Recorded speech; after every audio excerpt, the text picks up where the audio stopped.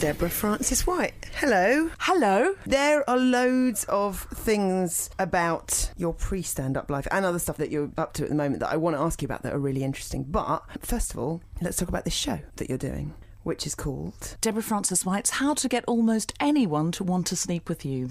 Now, when I first saw the title of the show, I'd assumed it was a stand-up show, and I'd assumed it was just one of those wacky titles. Oh, like yeah, there were going to be 3 jokes about sort of sex or something, and then 27 jokes about goldfish and lost socks. Yeah, exactly. But it's not, it's genuinely... It is genuinely self-help comedy.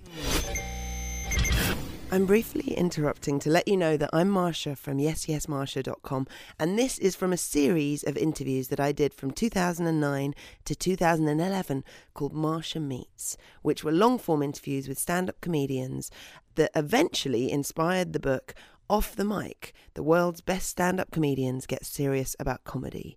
That book's out now on Bloomsbury Publishing. Back to the interview.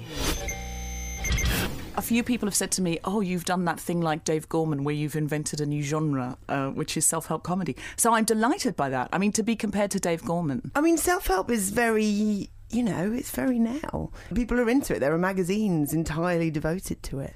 And so it feels like we're ripe for something like this. Yes, people do seem to respond very well to the show because I think we're living in an age of upward mobility psychologically and emotionally. We feel like we can do anything, we can take on the world. People stay in a job for like 2 years now and then they're like, I want to do a new job or I want to quit my job and write a novel. And so people are upwardly mobile within themselves, if you see what I mean. They can just sort of say, hey, I'm going to do a new thing. And I think this show was written by me in the way that former smokers write books about quitting smoking. No one writes a book about stopping smoking unless they have been a smoker. And similarly, I thought, I'm not very sexy and boys don't fancy me. And I had this huge epiphany at the Edinburgh Festival about sexiness and what it was. And I thought, I'm an idiot. All these years I've been thinking, no one really fancies me. And I was confident in other ways and I was performing, but I didn't have confidence that way. And when I worked it out, I just went, I have to tell people about this. So it's sort of the comedy equivalent of a How to Quit Smoking book. One thing that people might have thought, based on the title and based on the fact that it's not just a wacky title, is that it's a bit like the book that everyone wishes Derren Brown had written, of like how to get as many ladies to shag you as possible. A bit like a kind of Neil Strauss The Game type thing. Do you get people that come assuming that it's that? I think some men come assuming it's that because I get big groups of women in the audience and then single guys sitting around who've actually come alone. When I did the Melbourne Comedy Festival, the guy at the box office said, yours is the only show for which people ring up and say, I'll have 12 tickets or I'll have 1. It's like big girls' nights out going, this will be fun, we'll go together. But guys don't want to say to their friends, I'd like to see a show called How to Get Almost Anyone to Want to Sleep With You because I don't know that.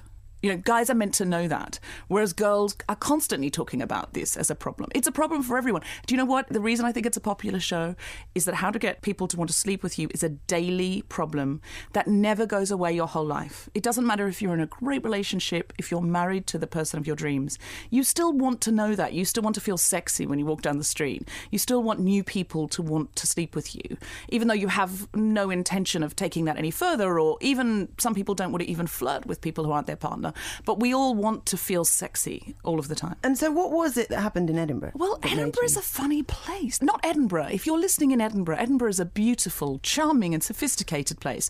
But the festival, which is what comedians call Edinburgh, it's like when Edinburgh's over, I always feel sorry for people who live in Edinburgh. What do you mean when it's over? We're still here, But when the festival comes to town, Edinburgh is a very strange place.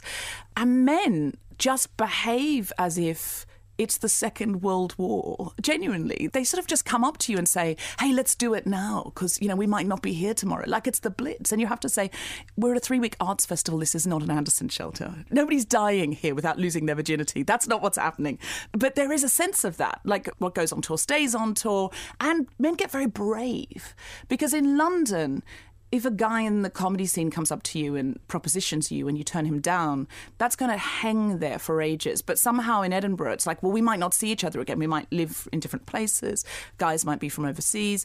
Or even if they are from London and you are going to see them again or from wherever you're from, there is a sort of, like a drunk clause.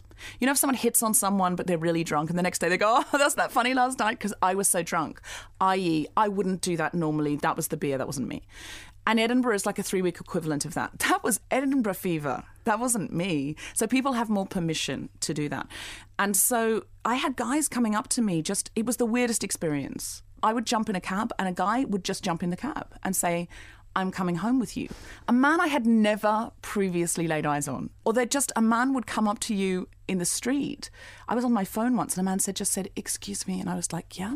And he went, I really think you're beautiful and I want to buy you a drink now. And I was just like, really? Because I'm on the phone and this is the street. It's not a nightclub. How weird. And another guy was a comedy promoter, came to see my show and he was like, I think you're really good. We'll take you for dinner. I want to talk about you doing my club. And I was like, oh, sure.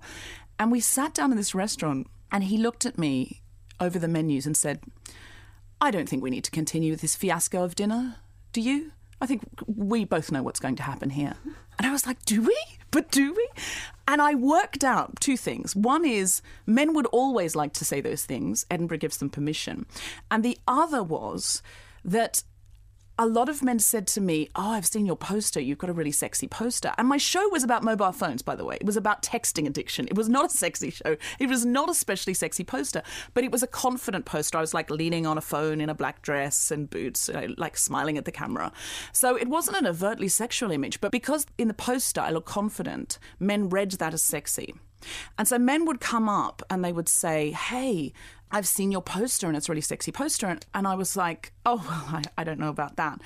And I think for the rest of my life, previous to this poster scenario, a man who thought I looked confident or sexy from the other side of the room would come over and I would kill it. He would say, I think you're really sexy in some more covert way. And I'd say, no, I'm not. And I'd sort of kill it with like what my friends called a platonic wall of, no, there's nothing to be gained here. And then guys would go away and give up. But the poster had convinced them to such an extent that they would not give up and I couldn't kill it because the poster was out there doing the work. So when the guys came up, no matter what I said, they'd be like, no, I know you're sexy. I've seen the poster. So I recommend that women get a poster of themselves, like take a sexy picture of themselves and then just put posters up in their local neighborhood. I've lost my cat, a sexy picture of you with a cat, and then just loiter around in coffee shops, but near your poster. And guys will come up to you and go, I'm sorry, I haven't seen your cat, but your poster is very sexy. Well, aside from posters, maybe if people have some issue with putting up pictures of themselves, what other kinds of things do you tell people to do? Is there stuff that just, with a lot of these things, once someone points it out, it's really obvious. I used to be desperately shy till I was 18, and then I worked in a pub and I realised that actually people don't expect you to be hilarious and fascinating with everything that you say, and they're just kind of happy to shoot the shit. And that was what had been stopping me, because up until then I'd always be like, oh, I can't say anything. And so once I'd kind of been in a real life scenario that had pointed that out to me, that was like, not everyone you speak to is hilarious and fascinating all of the time, and you don't mind when they're not. Maybe it's okay if you're not. It seemed so obvious, but just no one had pointed it out to me. And is there stuff like that in the show that had never occurred to you and doesn't occur to people that are there? There is. A lot of it is my personal epiphanies. One thing I tell women is to wear a hat. This is absolutely true. If I walk down the street normally, nothing happens. I walk down the street in a bowler hat. At least 5 times a day a man will say to me, nice hat, for which I read nice tits, which is something he can't say unless I'm wearing the hat. I swear to you, girls, wear a hat to a party, you do not need a personality. Men will come up to you. Where'd you get the hat? What a lovely hat. Can I try on the hat? Can I sleep with you? It's true. It is as simple as that. And I only learnt that by, sometimes I'd be asked to a party or something and I think I really don't feel like it. I'll wear a hat and that'll sort of perk me up. But it didn't need to perk me up because men would come over immediately because the hat says, I do not fear attention. And I've had really cute guys in the street say to me, nice hat. And it just gives them permission to flirt. If your guy gets in a lift with a girl and he thinks she's cute, what can he say about that? He can't say, you're cute. It's embarrassing. Then you've got 4 floors to go. But if she's wearing a hat, he can say, cute hat. And then she can either say thanks and think, oh, that's a nice compliment, and go on her way, or she can flirt back. So he's never made a fool of himself. He's only made himself feel good, and he's made the girl feel good. So wearing a hat or similar really does work. So have you had feedback from people who've been to the show? Constantly. Really? I have people email and Facebook me all the time. What kind of things? The first time I ever did it was in New York, and I had a guy Facebook me saying, I just need to tell you, I haven't had a girlfriend in 5 years. I came to see your show. I did the things, and 2 weeks later, I now have a full-time girlfriend. It's very sweet. And at the festival all the time, people come up to me in the street and say, it's changed my festival. I'm sexy now. And I'm constantly having people come up to me and try and chat me up, guys and girls, which is great because the show is meant to be a comedy show. It's as long as it entertains you and makes you laugh. I don't care if it works or not really. But it's so lovely that it does. It's really, really lovely. And I think it's because it really is from my own experience and I really do care about it. It's not just some jokes about being sexy. It's stuff that really means something to me. I think I'm almost always more interested in the audience than me. So I want the audience to go away thinking, I can do something new because I saw this show. Because that's the kind of show I love. Shows that make people leave thinking, I can do more or I have a different perspective in the world now. I'm not so interested in talking about my darker issues. You do seminars for businesswomen. I do. I do seminars called How to Be a Charismatic Woman in a Man's World, which are very popular because it's about a little bit about the neuroscience of men and women and how women can be more assertive, reasons why women often want to empathise and pacify or facilitate, whereas men want to go get the target, and how 21st century leadership is much more Steve Jobsian, Google, let's all get together and collaborate and look after each other. But social networking has meant you can't just roll over people and move on. Your past comes with you everywhere you go now. So I feel like it's women's time, and yet still, while the workforce is made up of over 50% men, it really pyramids. So at the top, there's hardly any women on boards. And I'd really like to change that because I think the time is right for women to become 50-50. And so what kind of things do you say to people in these seminars? I show them how to be more physically commanding. So, for example, if I'm talking to you now, I can do certain things which will start to convince you I'm less confident about being here, and I'm doing those things now. Now, the listeners can't see what I'm doing, but they'll be able to hear that I'm more nervous about being here, that I'm not, I was really relaxed before and now I'm not. So what I'm doing, if you're listening, is I'm flicking my eyes, I'm doing more purposeless movements, and I'm tucking my hair behind my ears. I'm just doing purposeless things, and I'm not focusing in any one part of the room. I'm being very promiscuous with my eyes. If, on the other hand, I open my body up and I hold my head very still and I just make direct eye contact with Marsha, I'll start to feel really powerful. And Marsha might start to feel a bit intimidated. I do. So I'm showing them physical stuff like that. And you can hear it in my voice. People sometimes say, oh, but what about on the phone? It works exactly the same. So I'm showing them how to physicalize differently. And I'm showing them not how to be intimidating, but what charismatic people are doing, what really charming, high-status people are doing, like a Bill Clinton or an Oprah Winfrey or a Barack Obama or a Dawn French. What are those people doing? George Clooney is a favourite of mine.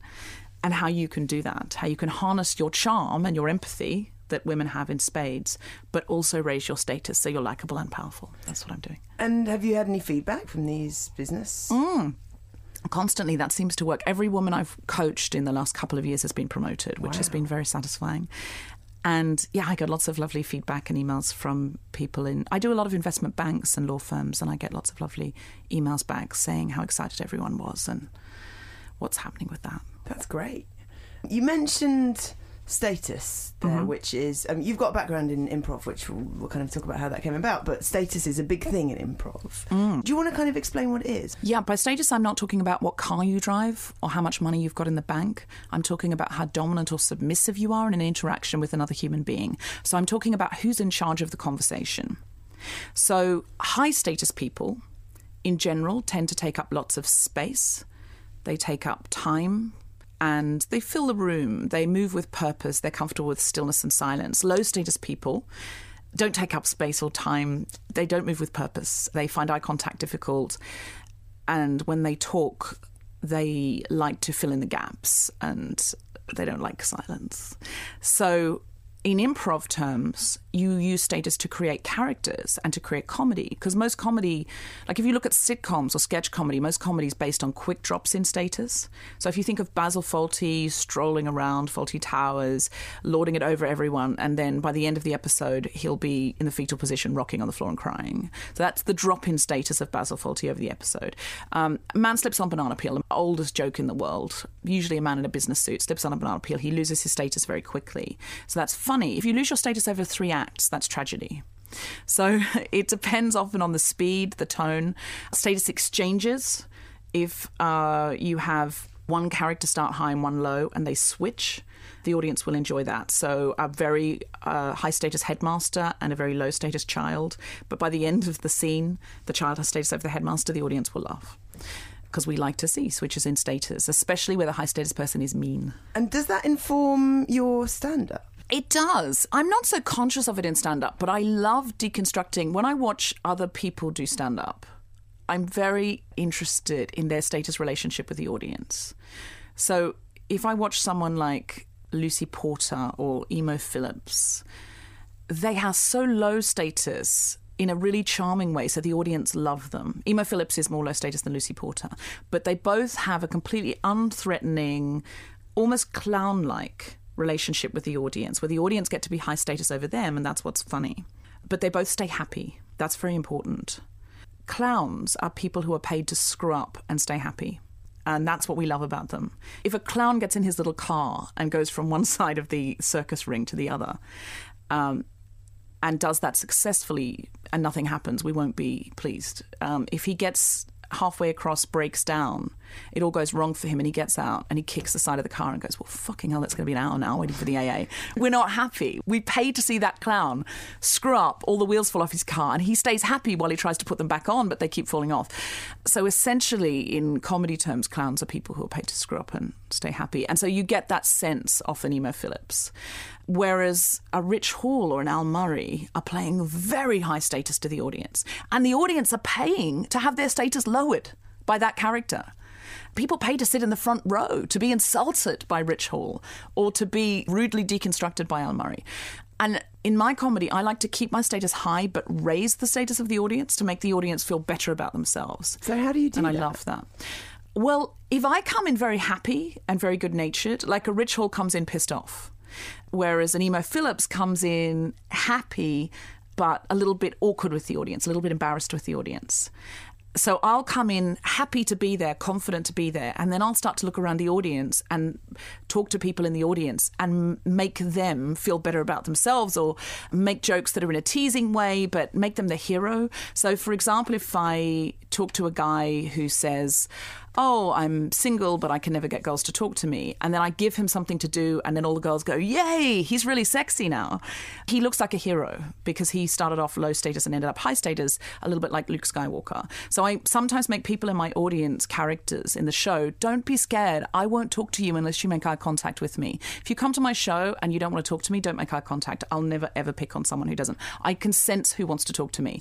I love Tim Minchin because he comes out really low status and does this little bit of low status stand-up, and then that gives him permission to be really high status and opinionated in his songs. I don't know if he does that intuitively or consciously, but either way, it's a genius trick. In terms of stand-up, do you know of others that kind of mess around with the audience's status? You know, like you were saying, a Lucy Porter will kind of be low status, but in a happy, affectionate way, and an Al Murray will be high status. You've talked about raising the status of your audiences.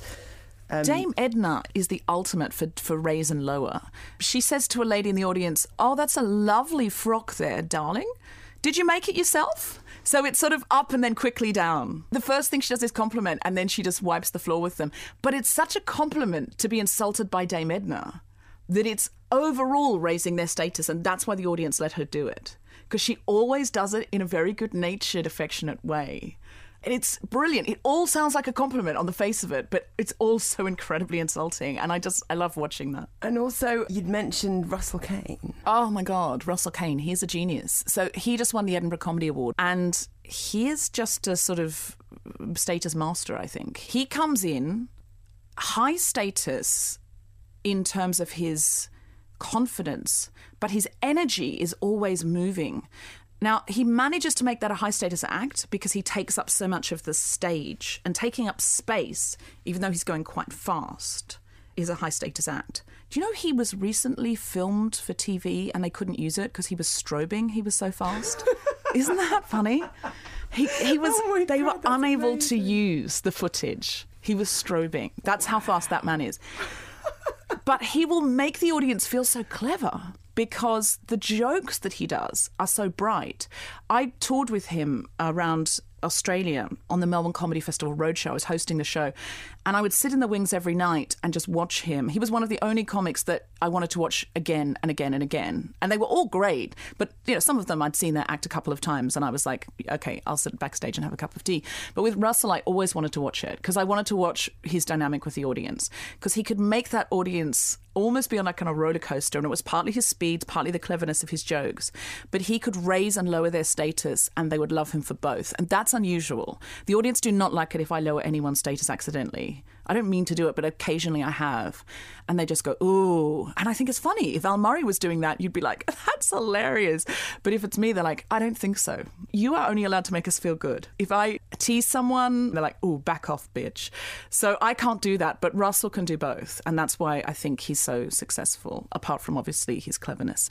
I mentioned earlier about you having an interesting past, and something before you started out that maybe would have instilled in you some of the confidence to be up on stage and do, improv and then eventually stand up is in your teens. Oh, yeah. You're talking about the fact that when I was a teenager, my parents thought that was an ideal time to join a mind-controlling cult.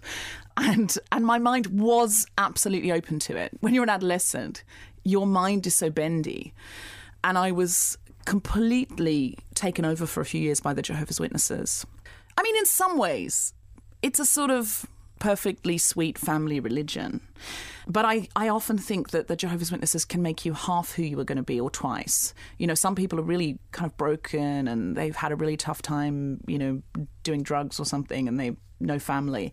And it seems like a salvation. But for me, it was a complete disaster. It was such a headfuck for me. I found it very difficult because it stopped me doing everything I wanted to do. And I was just about to go to university, and I was living in Australia, so I was around A-level time. And it just took over my life, and they said I wasn't allowed to go to university, and I was crying because I'd all my life wanted to go to university, and I had all these plans, and I did drama and I did debating, which is like an early form of stand-up for me, because I did debating so I could be funny.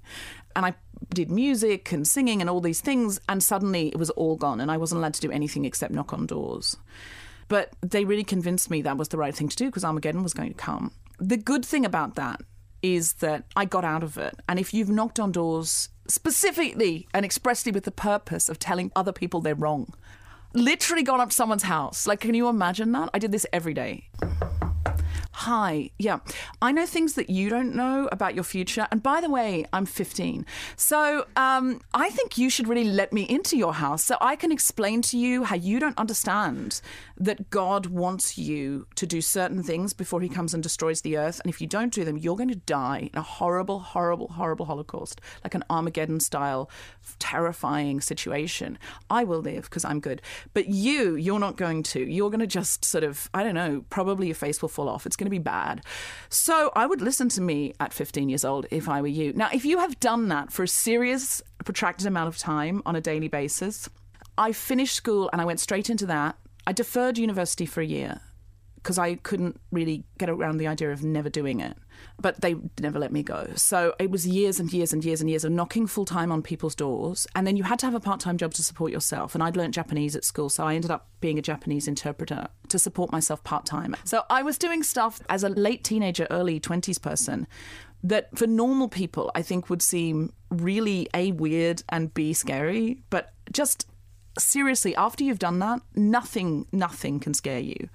So when people in Edinburgh say, I hate flyering, going up to people and saying, hey, here's my show, it's so great. I'm like, really? Try going up to them with the fucking Watchtower and saying, hey, take this. Seriously, a photo of you with my show called Jolly Jack. I mean, really, it's nothing. Give it to me. I'll take the flyer up and give it to the person. Seriously.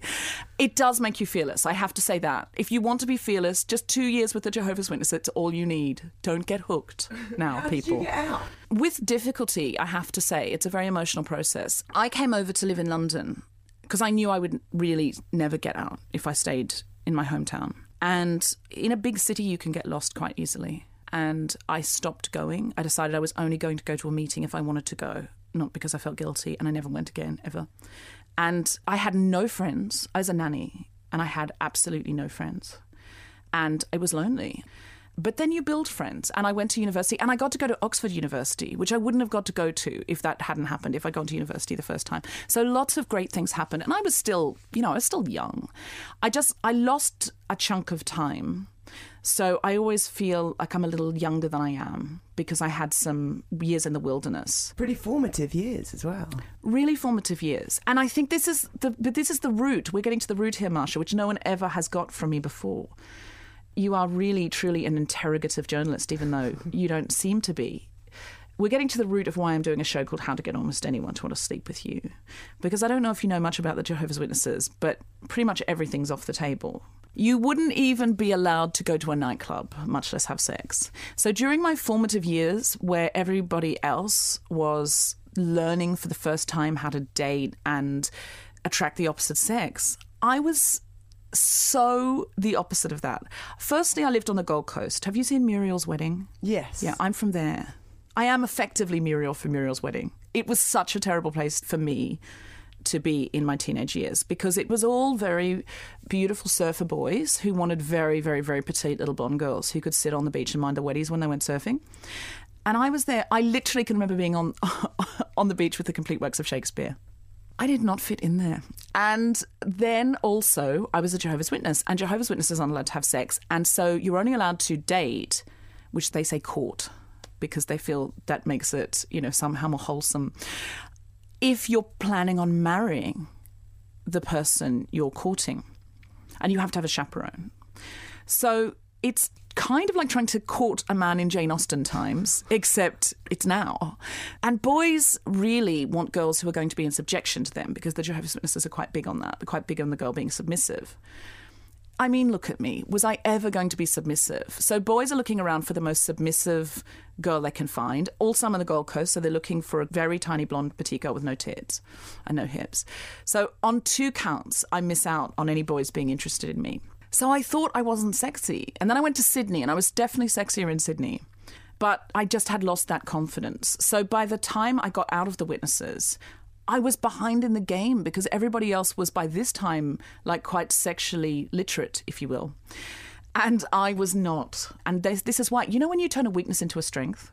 Because I felt this was such a patch. And in other ways, I was confident. I should have been a confident girl. If I'd just been brought up in Melbourne and I hadn't been in a cult, I would have been fine.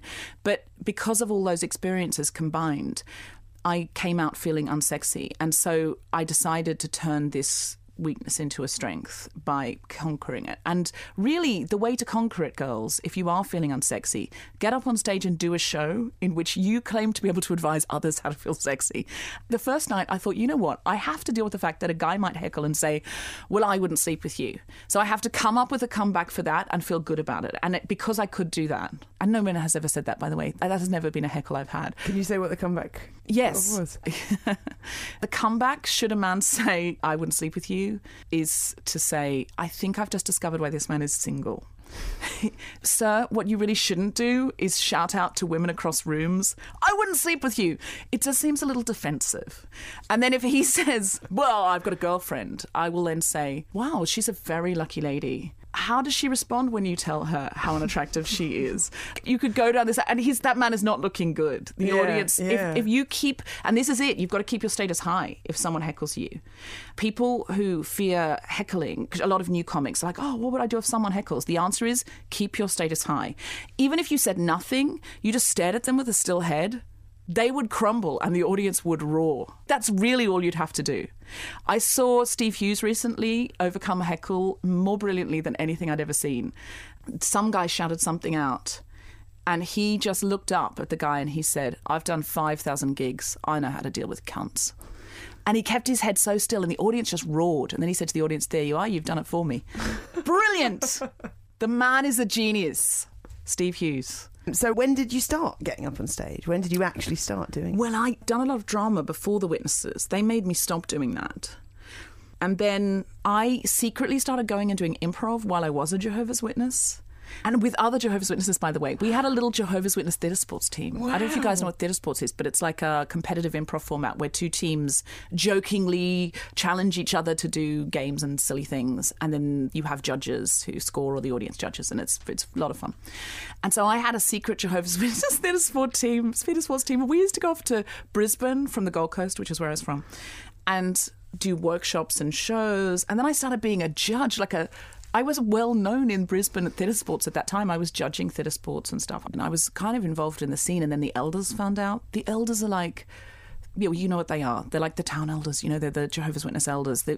Basically, it's like two plumbers and an electrician coming to your house and telling you what to do. That's what the elders are. There's guys with jobs who also are nominated as the wise men of the congregation. But they are two plumbers and an electrician, like in their 30s and 40s. They will come around to your house and they'll say, you have to stop doing that, which they did. So I had to stop doing it. So I'd already got involved in improv when I was a witness. And then I came over here. And when I left the Witnesses, that's, in fact, the time when I was lonely and I had no friends. I saw in Time Out that there was theatre sports in London, and I was so excited. And I went along to the show and the workshops, and I got involved in that scene. And so I then started running my own improv company, The Spontaneity Shop. And when I was at university after that, I went to Oxford. I was coming back and forth doing shows in London and Oxford. I was doing improv in a very big way for a long time before I got involved in stand-up. So how did the stand-up happen then? Because they don't often cross. I mean, there's Phil Jupitus, Rufus Hound, who we've had on the podcast, but generally people tend to stick with one or the other. They do in Britain. In America, everyone does everything. Like in America, if you're a stand-up, you're also an improviser and you're a comedy actor. And you know, here it seems to be much more siloed. I got involved in stand-up because I was doing Dream Date, which is this romantic comedy improv format, where we got two audience members and we made a When Harry Met Sally based on their lives. And because I had to wrangle the audience and make the volunteers look good and host the show, I started to just love that so much. And I never wanted to be in the show. I wanted to host the show. I never wanted to be one of the actors. And then I was warming up all our shows. And one night the improviser said to me, hey, look, we were 20 minutes backstage before we got out tonight. And I went, yeah, I was having a really good time with the audience. And I sort of thought it's really not fair to the improvisers, because what I really want to be doing is talking to the audience. I have no real interest in being other people. And that's when I realised it. I just thought, I don't want to be pretending to be a 10-year-old boy or a dog anymore. Because someone will turn to you on stage and say, oh, here comes Madame Le Pepi, the French maid now. And they look at you and you think, oh, God, I've got to be Madame Le Pepi, the French maid. And then they'll say, you know a song about bananas, don't you, Madame Le Pepi? And you think, no, I fucking don't know a song about bananas. And nor do I want to sing it on stage to these people. And when you start thinking that, you have to stop improv, because you have to be so open. You have to be so yes and. You have to be so, yes, I do know a song about bananas. And when I started being unexcited about being told I had to sing a song about bananas, I stopped.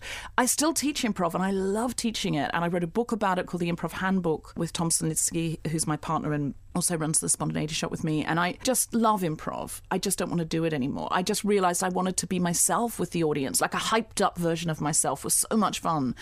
And pretending to be someone else wasn't anymore, so I stopped. I'm going to plug the dates of the shows that you've got coming up. But one other thing that you're up to is you wrote a screenplay. A few years ago, when I got into stand-up around the same time, I decided that the other thing improv had given me, other than this fearlessness to do stand-up, was also a really good sense of story.